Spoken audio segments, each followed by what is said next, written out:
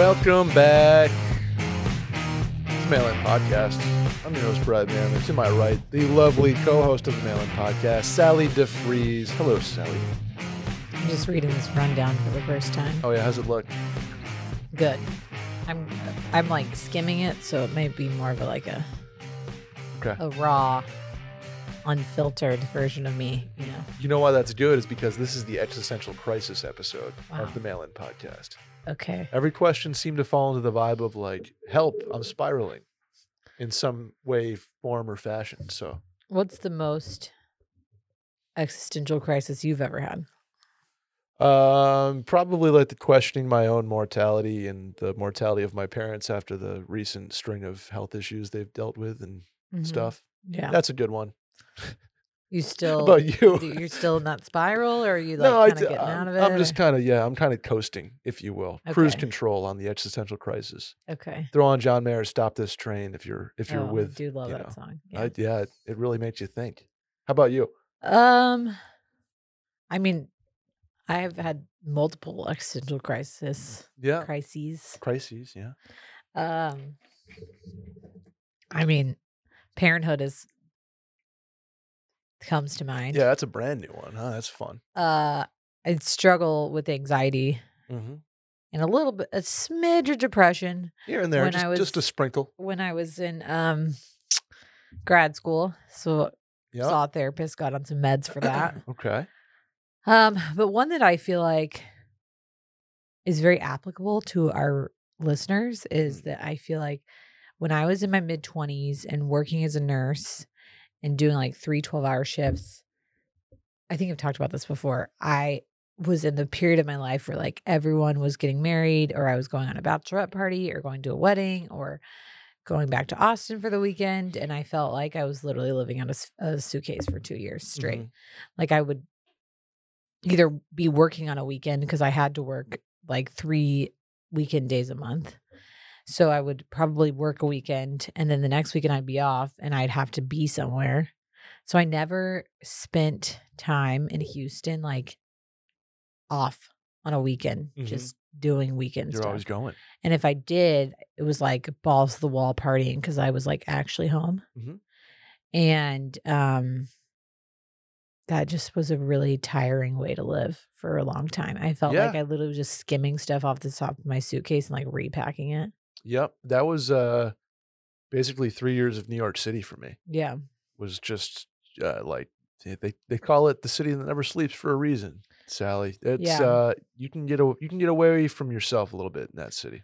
I think too, though, it's important to realize that everyone else, obviously you're saying you had that stage too, had that stage. So I was looking at my friends thinking like, oh, everyone's so settled and like has weekends where they like do shit, and I'm working or embroider Home perhaps Depot, and no one was living like that. Yeah, everyone was living the same way I was.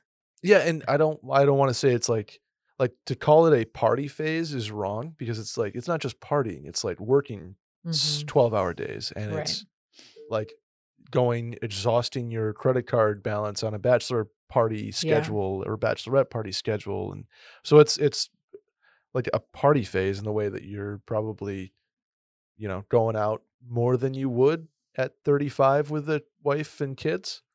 I mean, I spent money on the dumbest things. Yeah. I look back at that now and I'm like, I wish I would have known to like save and be responsible. But at the same time, like I kind of had to live those experiences to be the person and mom and wife that I am now. Yeah. Well, there's a question that's coming up on the Mail-In Podcast today that's basically like, what sacrifices have you made to do things you enjoy? And for me, it's like, well, I don't have a down payment ready to go right now. Yeah. So, yeah. The other and I don't want to call it crises, but I've had like the sitting at my desk, staring through my computer, like, what am I doing at my job? Like, what does this mean? Yeah. And then I quit and came to Washed. So yeah, that's a productive one. Existential crises aren't always negative. Yeah. The anxiety that comes with them usually leads to a good weight loss too. The anxiety depression diet, I call it. Been there. I'm kidding. I'm the opposite. That's not a healthy way to do it. I gained weight. Oh, really? Yeah, I don't I eat more when Oh, I'm see, I am stressed like, out. oh, it's dinner time. I should probably have a saltine. No, I'm the opposite. I pick up really unhealthy habits when I'm stressed out. Like I don't work out, which would be probably the most beneficial to me. Mhm. I eat like shit. I drink. Yeah, So it's the like drink, yeah. every unhealthy habit that I could pick up, I do. Mhm. And then when I'm like being, then you pick yourself up out of that. I mean, I'm not saying that not eating is healthy either. Mhm. I'm just saying I go the opposite end of the unhealthy. So Right. like the unhealthy spectrum, you're either like not eating or you're eating way too much. I'm the binge person. Yeah, I see. I see. I remember coming out of, like, a stretch of anxiety, like, a problem would be solved, right? Like, whether somebody you got good news on something or part of your anxiety is alleviated, Hmm. and, like, for the next week, I'm just, "Oh my god, I'm so hungry." Yeah. And it's your body, like, yeah, your body's like, "Yeah, you've been hungry for months, dude, but Yeah. welcome to the real world," type of thing. Yeah, that's my anxiety journey. Roller coaster, Sally. Yeah, it is. Anyway, Should we answer some questions let's do about it? some questions about it, yeah. Uh, if you wanna send in a question, hit the hotline number,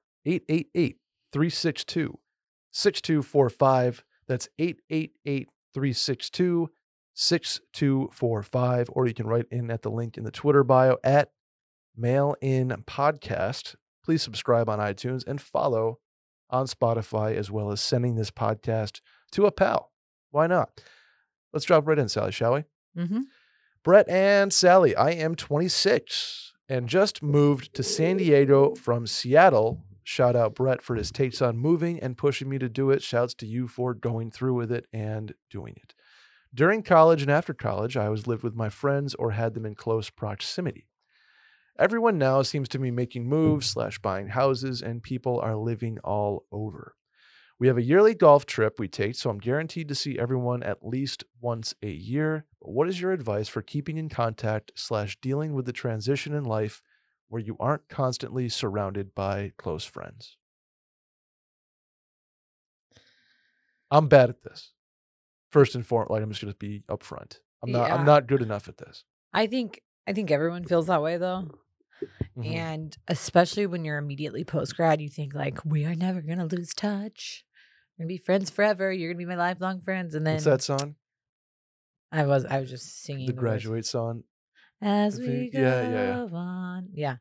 Do, Uh do, do, do. so May we newsflash, always. you're not gonna be close with these people for forever. Okay. And I don't want to bum you out. You will probably be close with some of them.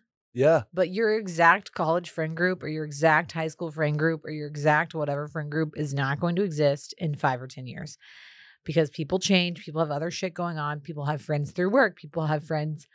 Like, this is what I'm starting to realize Mhm. being a parent is like, you are friends with the people that your kid is friends with. Right. Right now, I can like force Fritz to be friends with my friends' kids, but like eventually he's going to be 7 and he's going to have a best friend at Mhm. school and I'm not going to know his parents. It's And true. then I'm going to have to like go on a play date with this kid and his parents, Drop them his or off her parents, at whatever. their crib. Yeah. And then I'm going to have to like make small talk with these people and possibly like go on a vacation with them. Yes. Okay. It's And gonna if you think escalated about, real quick. but think about your own parents. Okay. Yeah. Like who were your parents friends with? It's Were they my best my with their sports college? team's dads. Exactly. They Yeah. weren't best friends. Some people were best friends with their college, whatever. Sure. But most of my parents' friends were my friends' parents.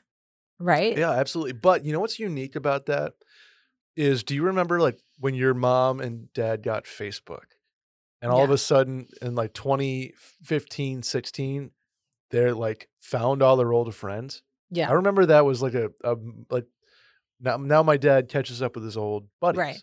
Well, and It's kind of cool. Right. And I think that is where our generation is a little bit different because Yeah. social media exists. So it's easy to stay active in somebody's life, Or at even least when monitor you their don't live in the same city as them. Mhm.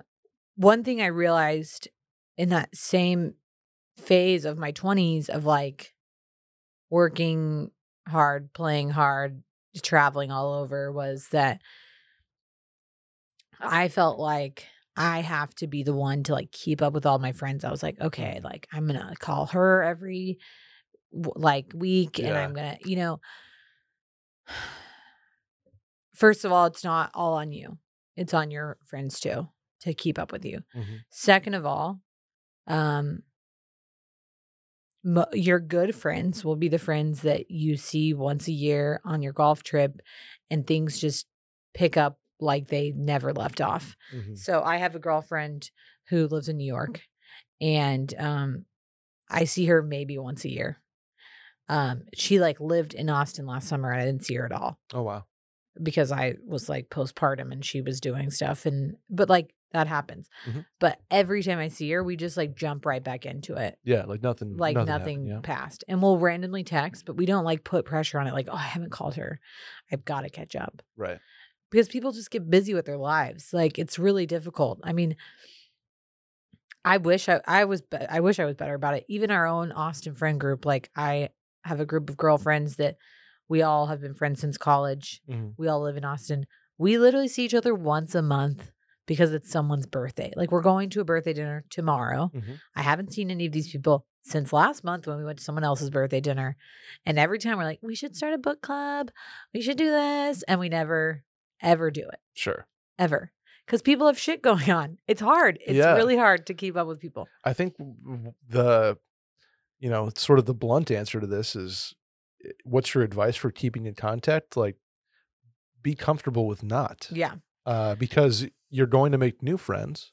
You're going to find new people. It's just kind of like the cycle of life, and people like good friends are always going to be there. Right. You're always going to be able to respond to somebody's Instagram story, be like, "Oh my god, that's so cool!" Like, good to see, or whatever it is. You're going to go on a bachelor party, or you're going to find somebody at a golf trip, or then you go to weddings. And like I had a moment 2 weeks ago when I was at my buddy's wedding where I was like, I could never see Connor again.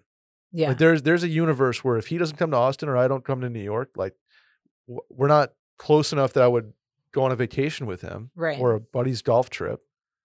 But like there's a world where I don't see him again, and we're just social media friends. Right. And that was like a weird existential moment for me.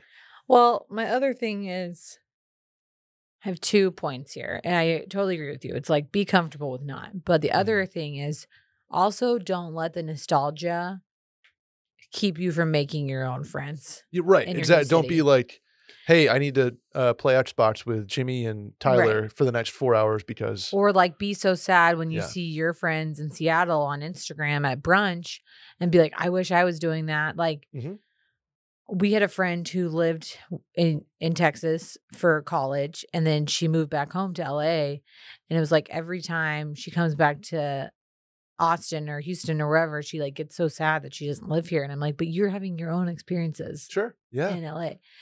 And that was like Yeah. immediately post grad. I feel like at this point she's moved on. But Mhm. like, don't let yourself get so caught up in, I have to be with what's going on with my friends' lives, that you don't live your own life. Mhm. And then number 2, I said it's a two-sided coin. You make the effort, your friend makes the effort. But it doesn't hurt to be, if you're like, have a free weekend, you're like, okay, I've got free time in June. I'm just going to pop up to Seattle for the weekend. Sure. Yeah. Text your friend and be like, what weekend works for you? Because sometimes you just have to be that person. Right. And that's something to look forward to as Right. well. That you both can sort of take the daily texting off the burner, and you're both kind of putting your energy into looking forward to something 2 months, 3 months, 4 months down the line. We have to do that with one of Will's friends. Mhm. It's like, he's so busy, we're busy. And finally I texted them. I was like, here's the weekend we have off in June. Are y'all gonna be around? We're coming. Yeah. We're coming to see you. And the same thing when even if you're trying to plan trips. I mean, this is why my girlfriends and I are so bad at seeing each other, is because we'll be like, when's everyone available? Well, likely 6 people aren't all available at the same time. Right. So you just got to take the bull by the horns and be like, we're doing a golf trip. Well, it sounds like he's already got a golf trip planned, but like, Right. we're doing a trip to San Francisco. Here's the weekend it's happening. 2 of us are on board. If anybody else wants to come, great. And people will move their shit to come to you. But if you give everyone the option, like, okay, pick out of these weekends in August and September, everyone's going to have a reason why they can't do it. Totally. Totally. But if you just put the plan out there. Here's the plan. Here's what we're doing. It's easier once you have the type A part lined out. Yeah. So people will be flexible. We did this with the girls trip that we kept being like, we're going to do a girls trip. We're going to do a girls trip. And finally, my friend and I were like, okay, pick the weekend. We're going to Cabo. Yeah. And we sent an email out being like, we're going to Cabo. And out of the 12 people that we emailed, 11 could go. There you go. Yeah. Turns out you can move your shit if you want to go bad enough. The second part to this question is dealing with the transition where you aren't surrounded by close friends constantly. That's like the post-grad part of it, where I went from living with 8 people to 1, and from going to class and then hanging out with friends on the weekends to full-time job. So for me, that is another part where it's getting comfortable with yourself. And I found that I really actually enjoy that. Like I really enjoy going on a walk by myself. I really enjoy going on a drive by myself. I obviously really enjoy cooking a meal. I really enjoy going to a bar and opening my laptop by myself and like being surrounded by the din of conversation. So get comfortable enjoying yourself. Right. You know, like I think that's something, whether it's you're 22 or 32, it doesn't really matter. But that's something everyone that I is think, going through that in their 20s. Again, it feels like via social media, your one friend is like always surrounded by people, the extrovert, but like they also are having to go home and like make their own meal and watch TV by themselves with a glass of wine. Yeah, totally. So like find the things exactly like you said that like make you happy to do alone. It's so much about getting to know you and like what you like and what you dislike. Yeah, it's like when you say and why you did the things you did in college that you actually hated. Right. Date yourself before you date somebody else is the age-old adage, right? Yeah. Speaking of things I enjoy, how about our friends over at Butcher Box, Sally? Yeah. It is grilling season in Austin, Texas. Maybe not necessarily yesterday because it was hot as F. Somebody had the barbecue Ugh. fired up yesterday and it smelled so good. You know, like the summertime, that smell, you're like, because it carries a little bit in the someone humidity. is barbecuing some chicken. Oh, a I little could smell it. smoky. They're just grilling some chicken. Little charcoal. Yeah, it was great. I almost went up to them and was like, can I have some? Can I have some of your grilled chicken, sir? Please. Please spare me some chicken. Well, if he had Butcher Box, or she, grill master or grill mistress. I was going to say, I don't think that's like the word, but as long as they have Butcher Box, they got plenty more meat in their freezer for you, Sally. So the next time they're grilling, they got to invite you. Yeah. Because guess what me and my boys are doing tomorrow? I won't be sharing mine, though. Oh, okay. Like, just a heads up. If you want to come to our cookout tomorrow, we're having a cookout at my apartment complex, the community pool. I have to go to that birthday dinner, but maybe we'll bring Fritz. Let's go. Let's ride. Butcher Box is making meal prep and just meals in general easy. They're a subscription service that takes the guesswork out of finding high-quality meat. They source their meat from partners with the highest standards for quality. No more searching the grocery store for 100% grass-fed beef, free-range organic chicken, wild-caught seafood, and more. Their sourcing decisions are made holistically as well, keeping the farmer, the planet, and the animal in mind. So, Sally, tomorrow we're doing clams. Wow. We're doing some scallies, aka scallops. Okay. And I'm bringing out the lobster tails. Oh, little grilled lobster tail. Okay. Yeah. Lobster roll. So you're doing just a surf. You know what I mean? No turf. Yeah. We're just doing a surf. We're doing a seafood cookout. Okay. Get some rosé going. Get the Butcher Box going. Let's ride. And in a red sauce. That's the key to clams, by the way. And Butcher Box is basically helping me put on the whole thing. I'm going right into the freezer and grabbing what came in the Butcher Box. Each box contains between 8 to 14 pounds of meat, depending on the box you choose. And that's enough for 24 individual meals, or in Sally's case, 24 friends at her cookout that she will not be sharing with. They're packed fresh and shipped frozen for convenience, so you can save time on your next grocery store trip. Customize your own box or go with one of theirs. Either way, you get exactly what you want. Guys, this is your chance to never have to shop for ground beef again. Summer's coming, burger season, taco season, meatball season, shoot. That's right, Butcher Box is giving new members free ground beef for life. To get that deal, sign up at butcherbox.com/mailin and get 2 pounds of ground beef free in every order for the life of your membership. Log on to butcherbox.com/mailin to claim this deal. How about a voicemail, Sal? Hey guys, got one kind of exciting, kind of tricky, nerve-wracking. What is the best way to quit a job? Been with this company for about a year.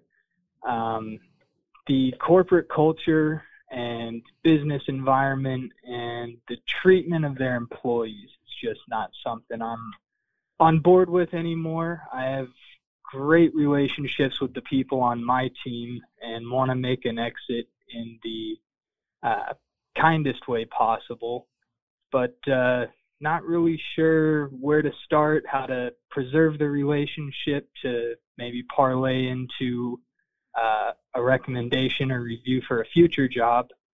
What are your thoughts? Thank you. How do you quit a job, Sally? Have you ever quit a job? I have. Okay. Mine was more because of other like extending circumstances, like I was moving. Okay. So it was easy to just be like, I'm moving, so I'm quitting. I have quit a job for, I wouldn't say these exact reasons, but sort of the, like, nobody's expecting me to quit this job because I'm not, I'm not unhappy. I'm not fired. I'm not this. I'm like, I need to go quit a job that I enjoy, that I want to preserve relationships and I want to do in the correct way. Right. So I think there's a lot of ways to do this incorrectly. There's like the scorched earth thing, which I don't think I would ever recommend. That's like this company sucks LinkedIn post. I'm never like, I resigned. They're awful. I don't think that's ever beneficial to anybody. Right. I think so. I mean, you tell me personally, I feel like, for the first person you need to probably tell is your boss. And this is my next point, is there's a delicate balance here because in my experience, a lot of like my best friends at work who were same level as me, and they knew before my boss knew because we had talked about it for a while. And I had talked with, at a bar or at their apartment being like, hey, I think I'm going to do this. I'm really going to do this. But the key is to not have them tell anybody else before your boss knows, because your boss needs to be the first formal person to know, or else it gets very sticky very quickly. Right. So personally, and I get needing to like tell your work best friend, kind of bounce the idea off them, etc. But I would make, like you said, the boss be the first person that you tell. Because if they find out before you tell them, guess what relationship is never happening again? Correct. So if you need to tell somebody else before, like your work bestie, I would tell them like right before you do it, because the more time that they have to like gossip and tell somebody else. Yeah. We are experiencing at my job a lot of turnover. That's part of like kind of how medicine's just what's happening in medicine right now. And people are mostly leaving for just higher paying gigs. Shouts. What we call locums, where you're a 1099 employee. But a lot of people are finding out before the boss finds out, and it's like leading to some really awkward situations. Not because no one can keep their mouth shut. So like, if you trust the person you're going to tell and you think that they really won't tell anybody, then you can let them know. But I would probably go to the boss first, say like, hey, I'm, professionally ready to move on, and this is whatever. And then tell your team like almost immediately after. Yep. If your boss asks like, why are you leaving? Sure. It's okay to be honest. I would be honest. I wouldn't insult. Right. Exactly. Like I wouldn't say this person does this. I would say there's a culture here that I don't necessarily jive with because X, Y, Z. I wouldn't throw people under the bus on the way out. Right. I wouldn't throw a management style under the bus on the way out. I wouldn't throw a product or service that the company has on the way out. Like, I would just say, lead off with personal, Right. I want to grow and this is an opportunity to do so. Mhm. You got to be careful if you have a job lined up and it's like a competitor or some same industry, say there's an opportunity that I want to explore. For me, part of it was like, I don't want to live in Manhattan anymore. Mhm. I want to slow down that part of my life. Right. But the biggest thing is top down in terms of who you tell, boss, and then let the gossip filter after that. Right. And to do it respectfully. So that's not insulting, that's not demeaning people, that's not uh, throwing sand in the face of the company. Right. And and like you said, being honest. That's that truth will set you free in a lot of situations. I do think that there is an exception to this if something like egregious has happened. If something has happened, like, hey, Then so and so you has groped me. Yeah. And Then you need to say right, something. absolutely. Adam's eyes when you said groped me. That is a different thing. But if you're just at your desk and you're like, I want to leave. Right. So again, I also think this is something that's better done in person than like Has to be in person. Oh, via that's a great point. Please do it email. in Like, person. don't just like send an email on Friday, be like, putting my 2 weeks in. Like, because again, if you don't give a shit about the people, sure, do Yeah. that. But if you care about your relationships, like Mhm. taking the time to talk to them in person, as like nerve-wracking and terrible as that Yeah. is gonna go a long way in their respect for you versus like copying out on email. Yes. The other thing Please do it is in person. a lot of companies, depending on how big it is, will have an HR like exit interview. Yep. And that is a time when you can like really probably say what you want. Yeah, that's Again, fair. not like gossip, salacious stuff, but if you really feel strongly about like the company culture and your opportunities and things like that, like HR is bound, like they're supposed to not share that information. Right. And if you care about the company and want it to do well, then sharing that with them may help. If you're like, Josh is a shitty boss, I wouldn't say it like that, but I'd be like, I had a really big problem with his management style and it was difficult to like work this way. Yep. I think that stuff's fair. I wouldn't be like, hey, Josh and Ashley are hooking up behind Right. everybody's back. Yeah. Like that kind of stuff I think is off limits. I Right. So also like wouldn't again, nothing salacious, but don't take the book of constructive. business with you. Like, Yeah. don't download those Excel files. Right. Don't download the contact list. Like, I mean, that's all common stuff. sense Yeah. stuff, hopefully. And then I wrote letters to like 50 plus people, Yeah. handwritten notes, and it doesn't have to be that many, but like the people that made a difference in your work environment there and were like built you up or Right. helped you advance or really A made your mentor. days better, a mentor, right? Yeah. Do something for them that will go a long way. Yeah, I think a handwritten note, even an email is great. Like a Yeah, personal, right. You can do instead that of too. sending like a Edible arrangement. yeah, but like you don't have to send a mass email out to 50 people. You can think having a Yeah. personalized like, hey, I really appreciated when you helped me with this project. Looking forward to keeping in touch with you in the future, so that it seems Yeah. it's personal to them and they know that you care about your Mhm. your working relationship.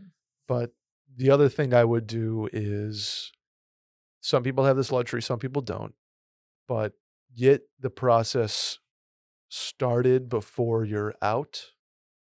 Because if you quit, there's usually not a 4 weeks, 2 weeks, 6 weeks severance type of thing. Right. Usually have like the 2-week trainee period, whatever Right. stuff. So keep your financial situation in line Yeah. because it's nice to quit and be like, oh, I have 30 grand to just sit and find my new job and Right. fun employment type of stuff. But make sure you think about that before you are out the door. Yeah. Or even leaving. Yeah. Because that can be tricky too. Yeah. Get your shit together. Next one. Yeah. What's up, Brett and Sally? What thing or things in your life do you make sacrifices for that bring you the most joy? Also, what else does said thing bring to the table for you? For me, it's skiing. Don't really travel or eat out a whole lot to pay for a season pass each year, and I wouldn't have it any other way. Curious what you guys have to say and shouts. I like how shouts has become like a cheers or thank you. Just shouts. Yeah, I love it. What do you make sacrifices for, Sally? I guess You and I mean, you said this at the beginning of the episode. Probably my biggest sacrifice is like not buying a house in Austin in lieu of Yeah. doing everything else I want to do. Guess what? That is absolutely fine. Yeah. So I mean, cool it. if I had to think about, I mean, I guess obviously grad school was a sacrifice to get to a career level that I wanted to be at, that I could enjoy my life. And that sucked for 3 years. But in terms of like not doing stuff to afford other things, I basically do what I want and we rent an apartment. Yeah. And that's absolutely like I'm the same. I thought, man, when am I gonna like that nagging like 27 through 30-year-old question? Like, man, the house thing. Like, what about the house thing? Yeah. Just like, well, recently I've sort of told myself like I don't care right now. Yeah. I really don't, because it's not that I'm not investing any money at all. I get that real estate is the greatest investment in history. So everybody can come at that statement, but like, I just don't care. I want to live in something that I'm comfortable in. And if that means I can also enjoy the things I very much enjoy, which are traveling and playing golf and buying nice furniture, like, guess what? I'm happier because of what I do. Yeah. So sure, that's my sacrifice, is I don't have a 1,200 square foot house in Manor. Like I'm sorry, I just don't. So I guess that's kind of my set, and there's absolutely nothing wrong with it. I totally get that path, and in another life, I'm sure I'm on that path. Yeah. But that's probably the biggest thing, is I don't have a down payment raring to go for a house that I don't like. Yeah. I guess that's a big one for us. I think we really value travel, so same, right? We're taking a big trip to Italy in September, and we're foregoing some other like small trips because we know we're gonna like go to Italy. And so it's just small stuff like that. I mean, in terms of like having a kid, I think that we were in a financial situation where we could afford having Fritz and do the things we want. But I mean, obviously he comes first. If at some point I have to make the decision of like sending him to school or having our nanny and like doing that. I mean, I guess one of the biggest sacrifices that we do right now is that I work a weird schedule so that we don't have to have the nanny full time. We have her like a part-time nanny.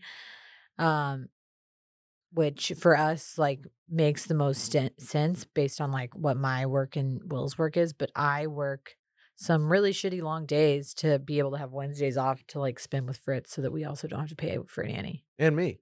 Yeah, and so I can come record this podcast.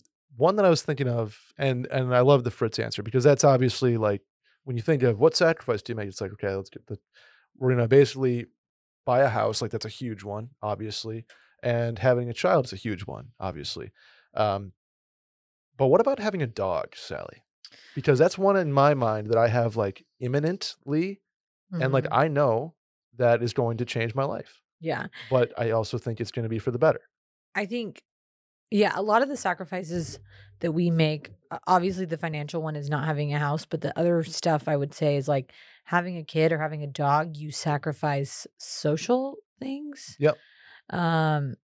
Or like going on trips because you can't bring your dog or your kid. Having a dog is it's a beautiful disaster, isn't it? It can be really expensive because they fuck up shit for the first like year. They just eat everything like Rosie did.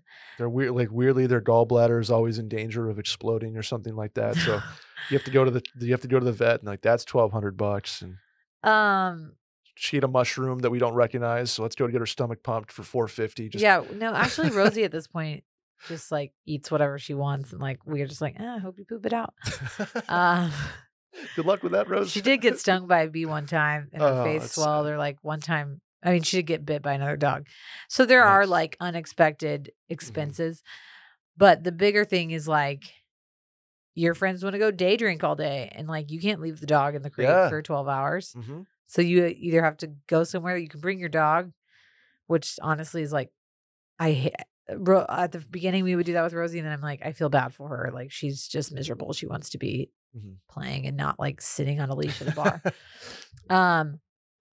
So you have to sacrifice like going to stuff because of your dog, especially when they're a puppy. But the other flip side is you have a great excuse to get out of shit. And especially with the kid, you're like, can't find a babysitter. Yeah, so can't sorry. go. I'm so sorry. Oh man. Can't like make a dog, we would like use the dog as an excuse to go home, let her out. But like you can't get out of a whole thing because I mean, a dog can go in a crate. Yeah. A kid cannot. So if you're like, oh no, no babysitter. Okay, can't. The babysitter canceled. You can get out of it. It's weird. I have a text from Sally that says exactly that when I asked her to get a drink the other day. No, we were actually, I rarely use Fritz to get out of stuff because we're like so itching to get out. You just say no to begin with. I'm like, can I use your babysitter at the same time? We'll both go. Yeah. One I have coming up is, and this is sort of like sacrificing social things. Like I am playing in a men's league hockey this summer, and it's Thursday nights. So I'm sacrificing like my Thursday happy hour, which is one of my favorite things in the world, to go play hockey because I want one to be with the boys, and two, like I miss competing. I miss like legitimately competing against people. I need that fire again. So that's a sacrifice I'm gonna make. I'm trying to think of anything else, but like I love the skiing one. Yeah. Like, hey, I'm gonna skip sushi a couple times a year so I can hop in that Epic Pass and get up to the mountains. When the mountains call, Sally. That's what they say, right? I mean, we all know I I'm not a must go. skier. Let's be serious. Like Gotta the get on last the time slopes, I skied Sally. was 8 years ago. So Gotta get on the slopes. And then the last time I was in a ski town, I tore my retina. So I think we're remember that. We're probably fine.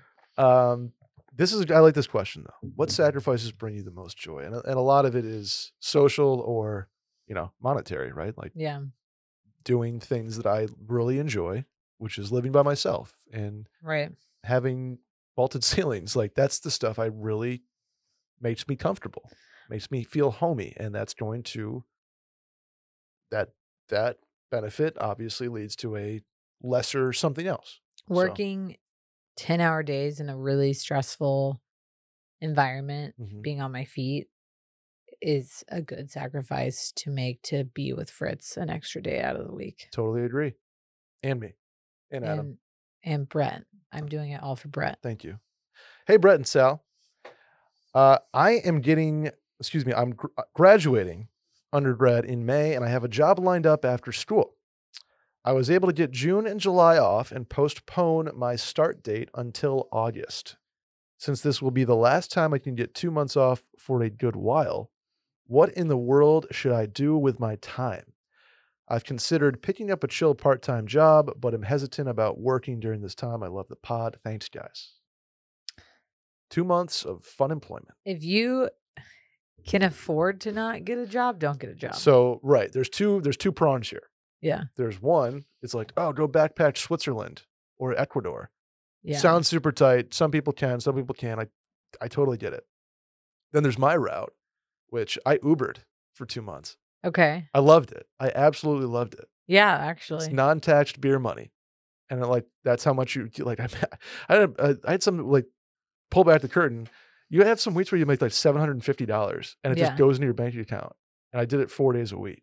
Yeah. And for a college kid or just out of college, waiting for my job to start, and I made $400 or $750 working like Monday, Thursday, Friday, or Monday, Tuesday, Wednesday, Thursday from like 7 a.m. to 3. And then it just direct deposits right in your, I was like, fuck, this is awesome. Yeah. Doing something like that is easy. I think it's very much different. Uber, that was 2015, 2016. So I think it's different now, but I don't hate picking up a chill part-time job if it's very flexible, it's very chill. Like I would love to bartend for a summer. I would love to caddy for a summer or like assistant golf pro.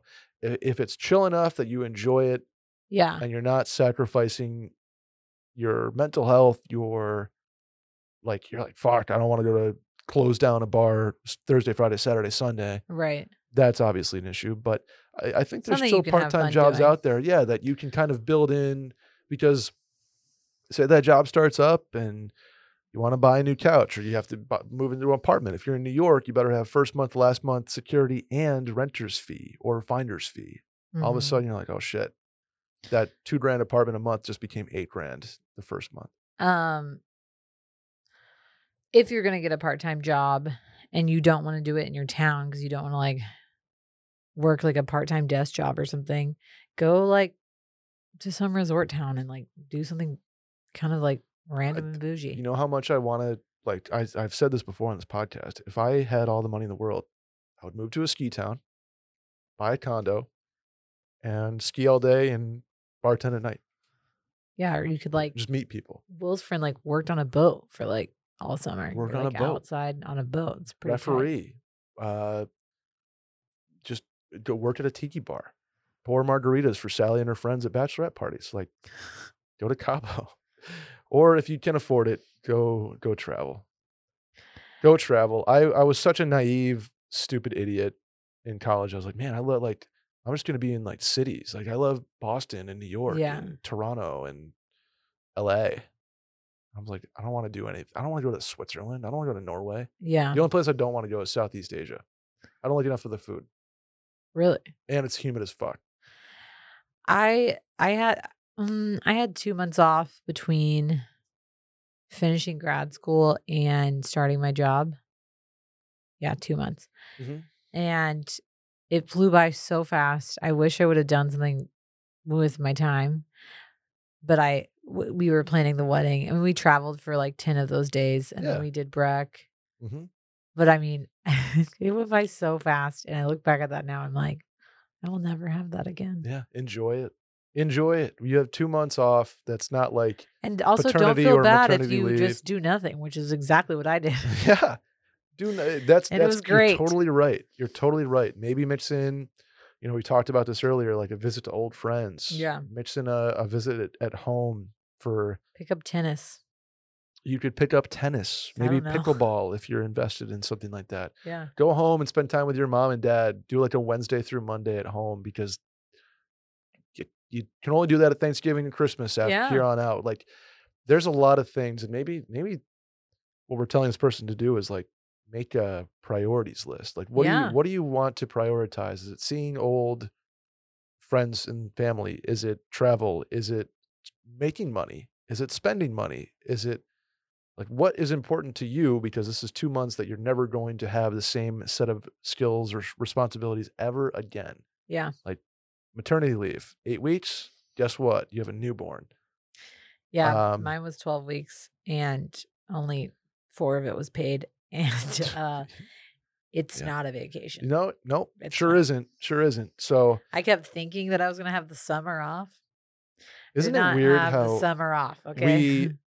We program our bodies growing up like September, or if you're in Texas, like August through May, and in my case September through June. You're like programmed to be in work mode. Yeah. And then you're programmed to be off for 3 months, June, July, August, or July, August. And then it just changes. Yeah. It's weird, man. I don't know. There's some psychological thing about that that's I love like a Christmas break. That'd be tight. Oh man. My friends, I guess, they had trimesters. Mm-hmm. So they would have their week before Thanksgiving would be finals week. Uh-huh. And they would go back like January 13th. I was like, oh, that sounds awesome. Yeah. It's my favorite time of the year, Christmas. Yeah. Those 6 weeks. And then they would have the same thing. It would be like May would be finals, and then they'd go back mid-July or whatever, but that like you'd have built-in summer. Yeah. It was awesome. Love the trimester situation. So let us know what you do, please. I'd like to know what kind of job you pick up, or where do you go, or if you sit on your couch and play Fortnite. Or if you binge TV. Who cares? Sally DeFreeze method. Hey, Brett and Sally. I graduate from grad school in May. I get married in June, and then we're moving to Austin on July 1st. Shouts. It's not going to be cold. This is a first-time move after graduation for both of us, and I'm losing my mind. I feel faced with so much change and so many decisions, like apartment hunting, honeymoon planning, leaving the state I've lived in my whole life. Do y'all have any advice? He's already a y'all guy or girl. Do y'all have any advice for the spiral that seems like it never ends? Listen up, Adam. Also, how the heck am I supposed to change my name when I'm moving states and starting a career that I will be legally licensed in with my maiden name? That's a question for Sally DeFree. So this is a girl, I presume, and they're moving to Austin. How do you handle that spiral of I have so many decisions to make? My life has just absolutely been turned upside down, and we're moving to Austin. Slow down. Grab the wall. Take a breath. Adam, my man, he liked that one. I just chose not to acknowledge it. I know. Okay, first of all, with changing your name, I made this mistake. I got married before I started my job, Okay. but I didn't change my name in time. Ooh. I wouldn't have had time. I mean, COVID hit right after we got married, and I Okay. started my job like a week later. Got it. So if you have time, all you have to do is change your social security card. So like, Okay. all that is required for a social security card is your marriage license. So if you can change your social security card, then technically you can change your name before you start your job. Okay. Even if she has like say it's a nursing license. Yes. Okay. So I was licensed in that was sexist of me. Say it's a CEO license. Okay. Her medical degree. Her medical degree. Her medical license. But again, if you don't do it before you start, that's also fine. People change their names all the time. It took me about a year to do everything, and I still haven't changed a couple of my credit cards because I am too lazy to call. A lot of licensing agencies, at least for nursing and nurse anesthetist, like you just submit a form that shows your new social security card, and they change it for you.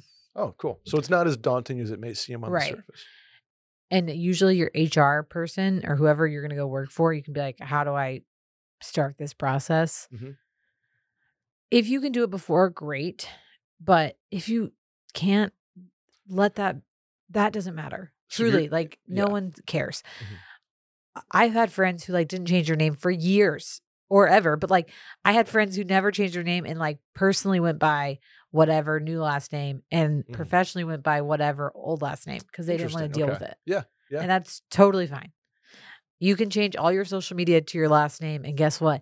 Instagram's not going to ask for a marriage license, so do what you want. So if you want to try to get on top of that before, all you have to have is a social security card. If you don't, I would suggest waiting and take your time. Okay. The only thing with the name change that actually matters is when you change your passport, you have to change your stuff on your flight. So if you are flying and your name is your maiden name, you have to have your maiden name on whatever your ID is. You can't have a different name. So your name has to match what your ID says.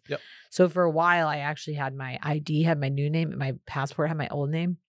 So whenever we booked flights internationally, I just had to book under my old name. Gotcha. Which is fine. Just make sure it matches whatever you're going to use. Okay.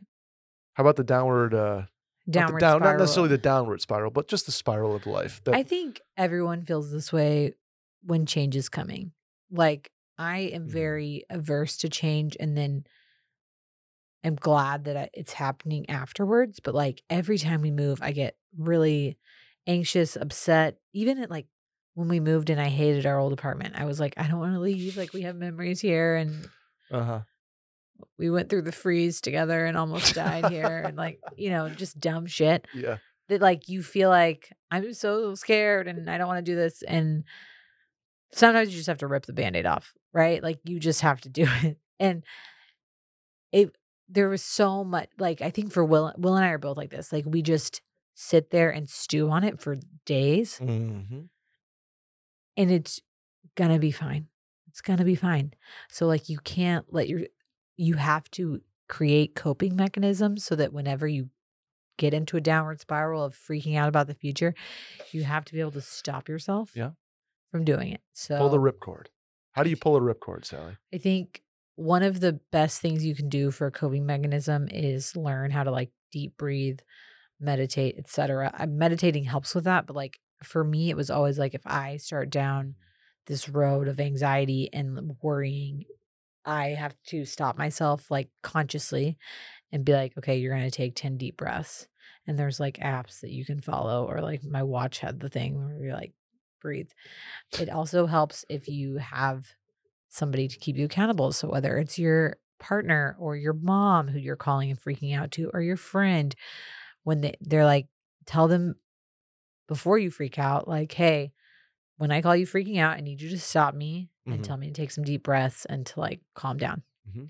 And don't, on the flip side, call the person that's going to carry into that. Like maybe your mom, is making you freak out more because she's like kind of being a bitch about the wedding and like also not thrilled that you're like leaving your hometown. So like Yes. maybe she's making it worse. So like calling her and crying about the fact that you don't want to leave is like not helpful because she's only going to feed into it. Wow, that got oddly specific. No. I'm just saying like everyone has that one person in their life that you're like the person who will calm them down and the person There's who a like trigger maybe person, yeah. is making it worse. So it's Yes. not better to like let them feed into the hysteria. Mm-hmm. I would say on my end, I've always liked this phrase. I think it's proprietary, so I'm going to coin it now. Radical change begets radical change. And what that means is that when you are going through a period of change, especially a large period of change where you're marriage, new place, new city, leaving your state, it's going to change you inherently. It has to. And my point there is make it a good thing. Be excited for that because you are never going to be the same person in your life for however many years you got. And if I stopped growing emotionally and socially and maturity wise at 23 or at 19 or 21 or 25, I would be a different person. Right. And I'm happy about the experiences that I've had that have made me who I am. That being said, I'm always afraid of change, but that's why I've kind of always stuck to this phrase, and it would be a tattoo that I'd get. And it would be remember the radical symbol in math and the delta symbol, which stands for change. It'd basically be a radical symbol with a delta kind of underneath it. And just remember that radical change is beginning radical change, and that is 99% of the time for me been a good thing. Yeah. And so now I welcome it. Now I don't seek it necessarily, but I welcome it. I embrace it. I learn how to cope with it. And for me, like you said, deep breaths and meditation, mine is like list making. Okay, so if I have to tackle this problem, and like anxiety is a little different because I worry about things versus having like a work spiral or something. Like I have so much to do. I have this house to try to afford, or this apartment that I want to visit, or something like that, or like a wedding to plan, etc. Where I would list make versus worrying about like a parent's health is different for me from a coping mechanism standpoint. But I think it's just something to do with embracing that change and knowing that it's going to come, and time is the one constant in life. And these things may feel all at once. They may feel immense. They may feel discouraging, even like you're literally getting out of what's been comfortable your whole life. But make it fun. Yeah. Embrace that. Find a new spot in Austin that you guys can get in a routine in. And I find that routine is a friend to change. So when you get here, you're now married. You have your new job. You're in a new place. Find something that feels comfortable. And out of that comfort, you can build sort of your new personality, your new person, your Austin person. Y'all, howdy. My other practical advice here is that there is a chance that moving to a new city, to a new place, starting a new job with your now new husband can lead to some very stressful situations. And it's great because you have a partner with you who can like kind of go through that with you. But marriage is hard. And even the most healthy marriages, normally the first year of marriage can be a lot. Especially with all of those other variables added in. So personally, I think being proactive and finding a marriage counselor that you can anyway, marriage is really hard, and it with all of these factors added in, it can make what is already a difficult transition for some people even more difficult. So I think probably the healthiest thing that Will and I ever did, which we said like a week or two ago, was get a marriage counselor or a couples therapist and talk about it now. Make a game plan for speak openly about what your worries and anxieties are, what you're excited about, all of those things with your partner, with maybe like an objective third party. And then thankfully, like our counselor we do everything via Zoom now. So it's really easy. Like even if we move, we would probably still be able to like see her. Nice. And if you're moving to Austin and you want her information, I can give it to you. But somebody who, when you move here and you're hit a snafu and you're dealing with something that you can go to that can like help you communicate better. Cause I think that is really the biggest issue that people have. I'm not a marriage expert at all, but I think that part of the reason that people have trouble in the first year of marriage is because they like fail to communicate with each other. So don't let all of the list of things that you're about to embark on be the reason why you already are anxious. You already are like stressed out about doing all of these things, graduating, planning a wedding, starting a new job. So let your partner be there to help you and be your partner and not be a hindrance. I love it. I would also, last point on this would be compartmentalize if you can. Don't look at these giant changes as one. Look at them as individual sort of buckets. Yeah. To focus on one at a time. So don't let the pressure of planning a wedding or a honeymoon combine with the pressure of a new career and your nervousness about changing your name and that combined with the apartment that you have to go see into excuse me. Don't let that happen. Easier said than done, obviously, but compartmentalization will help in that situation. Yeah. We got one more, Sally. I would like for you to read this one, if that's okay. Okay. Do you have it on your phone or do you want? I have my computer ready. No, I can read it. Okay. Hey, Brett and Sally, love the pod and have been a listener since the mailbag days. I'm getting married in October of this year and have my bachelor party scheduled for August of this year in Saratoga Springs. Topical. Let's go. I have a group of 15 guys and we're staying in a place 10 minutes outside the city.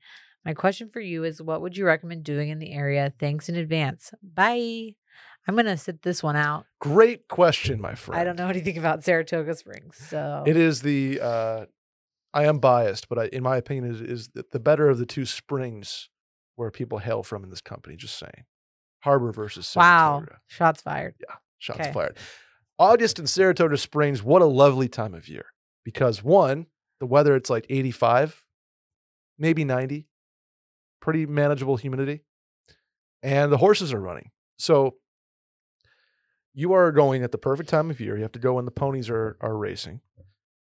And you're staying 10 minutes outside of the city, which is totally fine. There's plenty of Ubers, plenty of Lyfts, et cetera.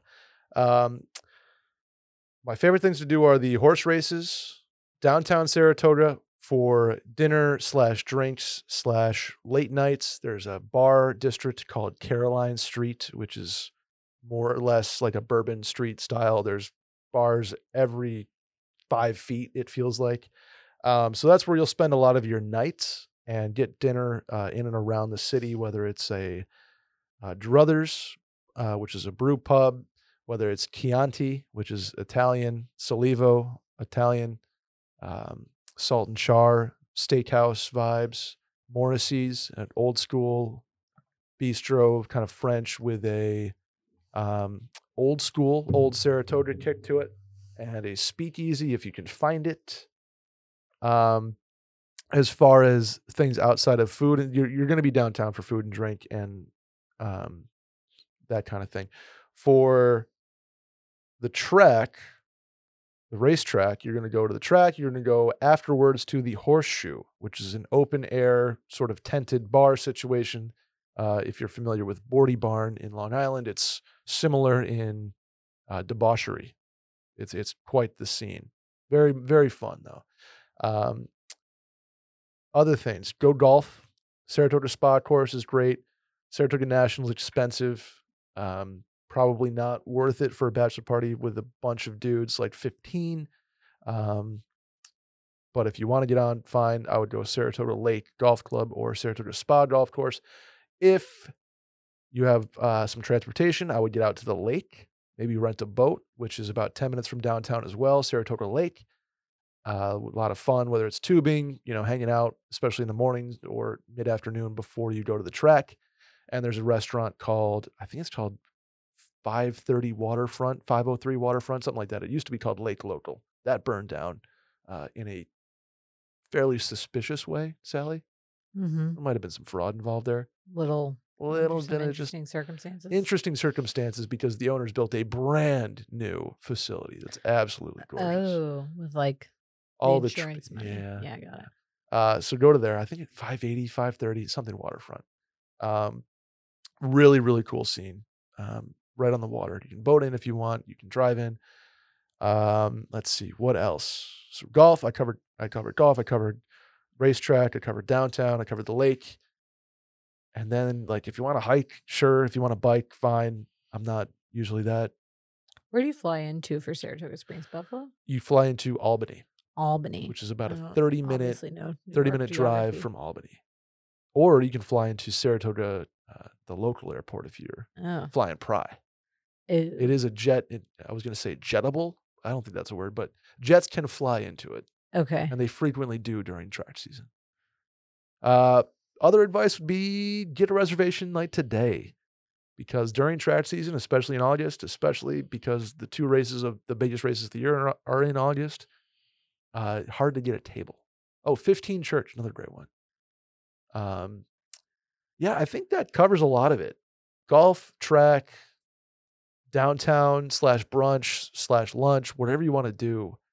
There's a lot of really, really fun things. And check out the concerts in the area at the time. Go to Spec, which is an indoor-outdoor amphitheater performing arts venue. And August is always a great time of year for concerts. So you can mix one of those in if you would like and just have a blast. I mean, it's my favorite place in the world. So you're going to enjoy it. And I didn't really realize I lived in a vacation town until I went to college. And everybody's like, oh, I don't want to go home for this or that or the summer. I was like, oh, I can't wait to go home. See all the boys. That's my Saratoga minute, Adam. Wow. And Sally. I feel ready to go to Saratoga. You're basically there. I could feel like I'm on Caroline Street. You're basically on Caroline Street, yeah. Yeah. Wow. And Broadway's beautiful. Go shopping too on Broadway. A lot of cool local town shops. But that's going to do it, Sally, for the mail-in. Do you have any additional thoughts that you want to get off your chest? Just drinking my water. Just drinking water over there. I'm good too. It really is. Guys, give us a subscription on iTunes, please. Rate 5 stars, maybe a review. Tell a friend about the pod. Hit the hotline number to leave a question or a voicemail. 888-362-MAIL. That's 888-362-6245. Or you can write in at the link in the Twitter bio at Mail-In Podcast. Sally, where can the people find you? Sally DeFries on Instagram and Twitter. I am Schmerriman on both of those as well. We'll see you guys next week. Bye.